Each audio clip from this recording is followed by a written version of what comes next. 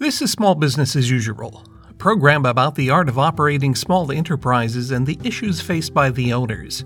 It's a presentation of the Community Economic Development Fund in Meriden, Connecticut.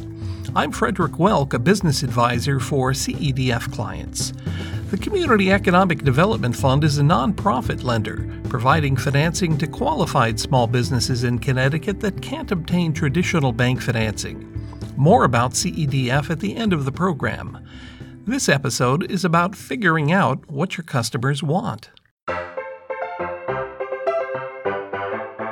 Imagine racking up a gigantic debt and betting all of your efforts and savings on opening a small store, only to find that the next day one of those big box competitors had come to town.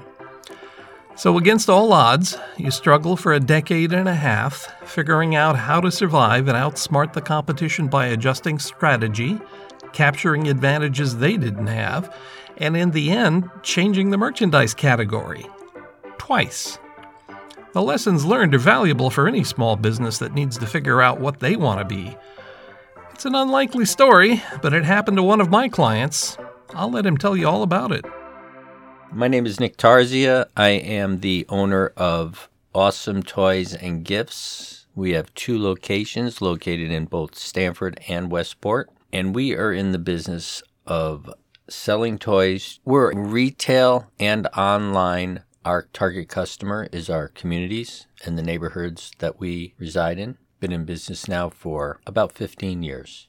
I opened in 1988 with the objective to be a somewhat of a mailbox, etc. type store. In that process, I ended up selling office supplies and did not get the postal contract for the North Stamford Post Office, which somewhat unique situation where the northern part of Stamford doesn't have a U.S. post office in it. So what they've traditionally done is locate one in a retail operation and have the retail operation run it for them. I tried to get the contract, which was available at that time, and I did not succeed, but I did succeed at getting a bunch of office supplies delivered to my store. So I found myself in the office supply business.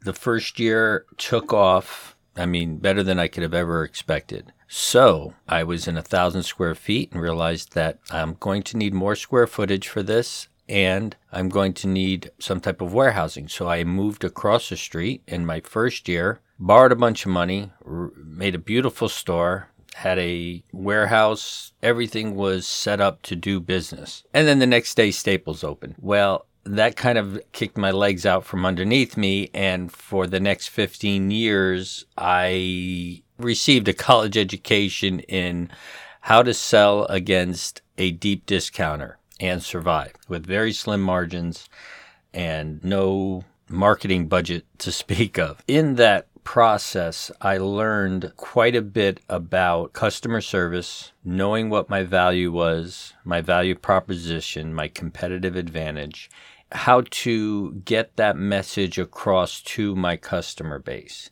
how to also listen to what it is they needed me for as opposed to Staples, what the value that they perceived in my business was, and how to cater to that need. I eventually sold off the office supply business and had transitioned into stationery and then into toys. In the midst of all that, I had gotten the postal contract and it brought in a lot of business, but I still couldn't keep the U.S. Post Office head above water. And they, unfortunately, were losing $500 million a year in spite of my efforts. So they decided to cut back and pull out of my store after 14 years. In that 14 years, we were a success story. We were the second busiest post office in the city of Stamford, but still not enough for their business plan didn't work. They needed to cut back, and they were cutting back everywhere. I found myself solely in the toy business. Through the process, I learned how to listen to my customer, to be what my customer wanted me to be. Now, that is not to say that I could be everything to everyone, but in the office supply industry, I realized if you were to get a percentage of the purchases from a percentage of the customers, a percentage of the time, and you were able to be profitable, then you were successful. You didn't need 100% of the purchases from 100% of the customers 100% of the time, because that's virtually impossible. You need to learn how to be what the customer wants you to be, or the majority of the customers want you to be, so that you can be successful. When I was much younger and growing up, I worked for my family in a pizza restaurant. And my uncle, one of the little nuggets of knowledge was, it didn't matter how good or how bad your pizza was. As long as you made it the exact same way every single time, you will find enough customers who will like your pizza. But the worst thing you could ever do is be inconsistent. So I bring that up because you have to first know who you are. Know what it is that you believe in. And you will either succeed or fail, but it will be on your terms. Customers are pretty smart and pretty savvy. They know what they want. And if the majority of the people walking through your door want a certain thing, you cannot be tone deaf to them and just ignore what they are trying to tell you. It's not always that obvious. There's a tightrope that you walk. I am a firm believer in talking to my customers and finding out what it is that they want out of my toy store. But there are some people who refuse to buy toys that are plastic. They only want wooden toys. They want all natural. They want me to be a purist in the specialty sense. Now, when I look at my P&L, I realize I can't afford to be in business like that. So I have to make a hard decision. Am I going to sell strictly wooden toys and make this certain market segment very happy? Or am I going to be a profitable business and sell to the masses and say, I am a full-fledged toy store? So I believe that, yes, you have to listen to your customers, but you also have to do what's right for your business. You can't be everything to everyone, and you have to choose what you are going to be.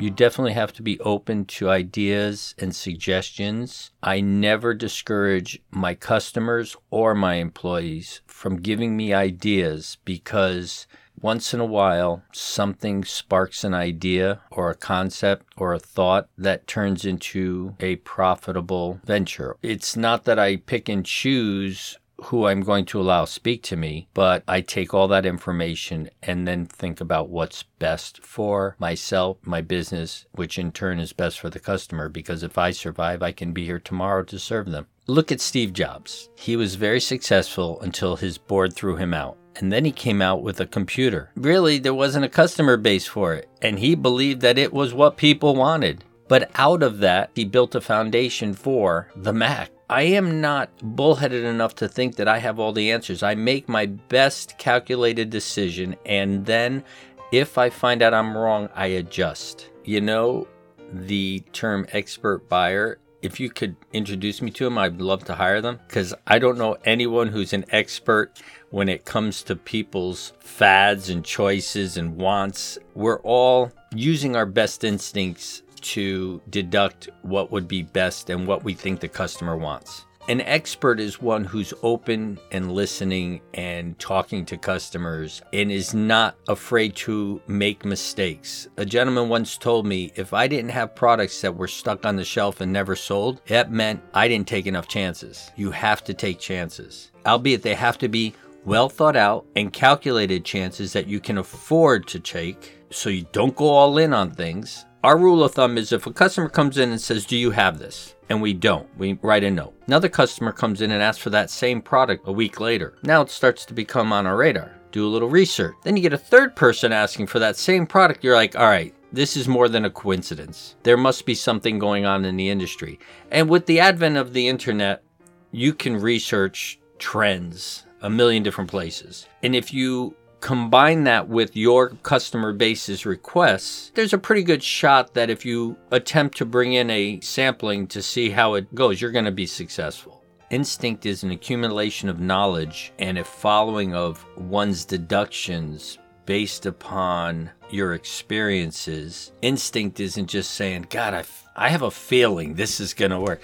If that instinct is also reinforced by customers talking to you and telling you that, or your employees telling you that, you, as a business owner and a business leader, you act on that instinct. Small businesses don't have to be first to market. Wait to see how their results come in and then get on the coattails, because what they would consider riding their coattails, we consider a success in our business, because who cares who came out with it first? As long as we end up making money off of it, let them spend all the money on the research. If they're doing all that research, keep an eye on it. Let them drive the market. Let's say they decide that yo-yo's going to be the hot toy this fall, and it's going to be the hit of the season, and they're putting millions of dollars behind it. I'm okay with that, because I'll just bring in more yo-yos and ride off of their coattails. So much of what big business does, it seems, is not so much research, but they create the buzz around a toy and market that toy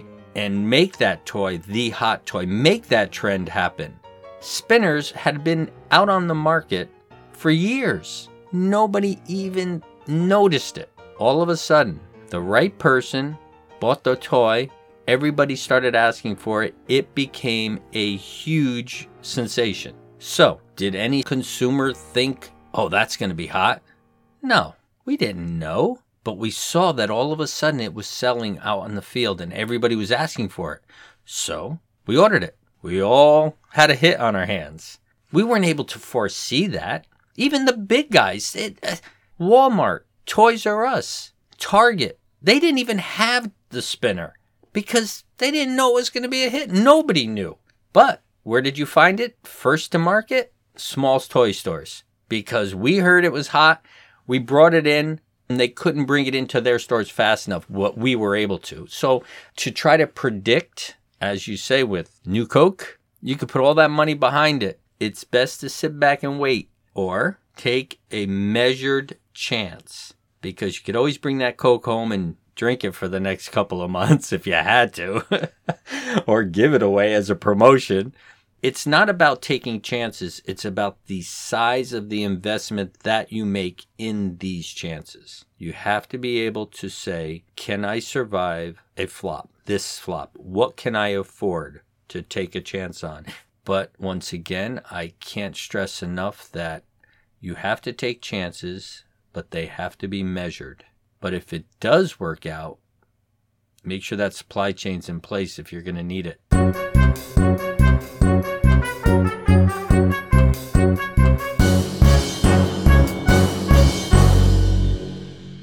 Understanding who your customer is and what they expect from you is your recipe for success. For instance, I understand that my customer base is cash rich and time poor. There's not enough time to do anything. They're too busy either working, running a household, taking care of kids. Time is their most valuable commodity. If I can save a customer time and do the things that save them multiple trips to different stores for different reasons, they don't have time to go looking through the 7,000 toys that I have on my shelves. But if I can narrow it down quickly for them, show them with confidence something that I know will be a success and they can feel good giving to a child, which is what they want, what I've learned that my customer wants, and do it in a way that they're in and out of here in 10 minutes.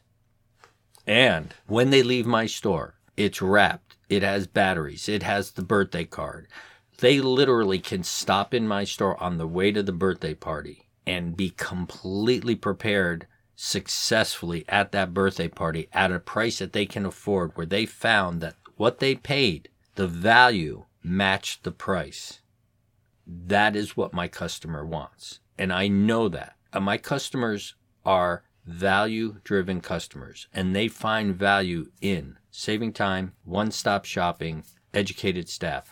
Now, not every customer is like that, but I know what my customer is. There are the customer who wants to go to Walmart, which I'm totally fine with. There is the customer that wants to go to Target. I'm totally fine with that.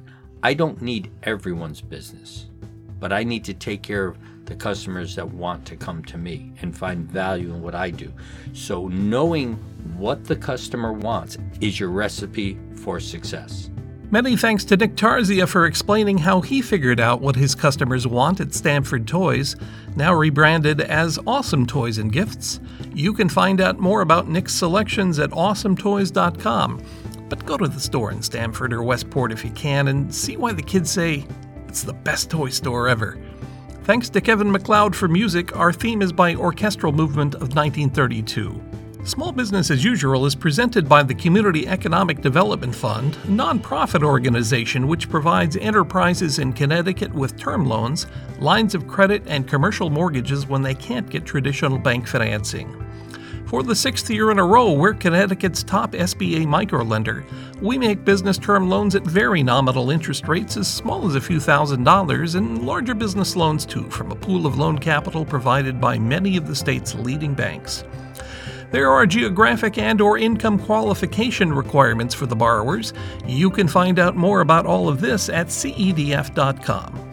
And this episode of Small Business as Usual is available there. It's number 19-5. So, Nick, is it true on the morning you opened Westport you didn't even have a front door? You have to take chances, but they have to be measured.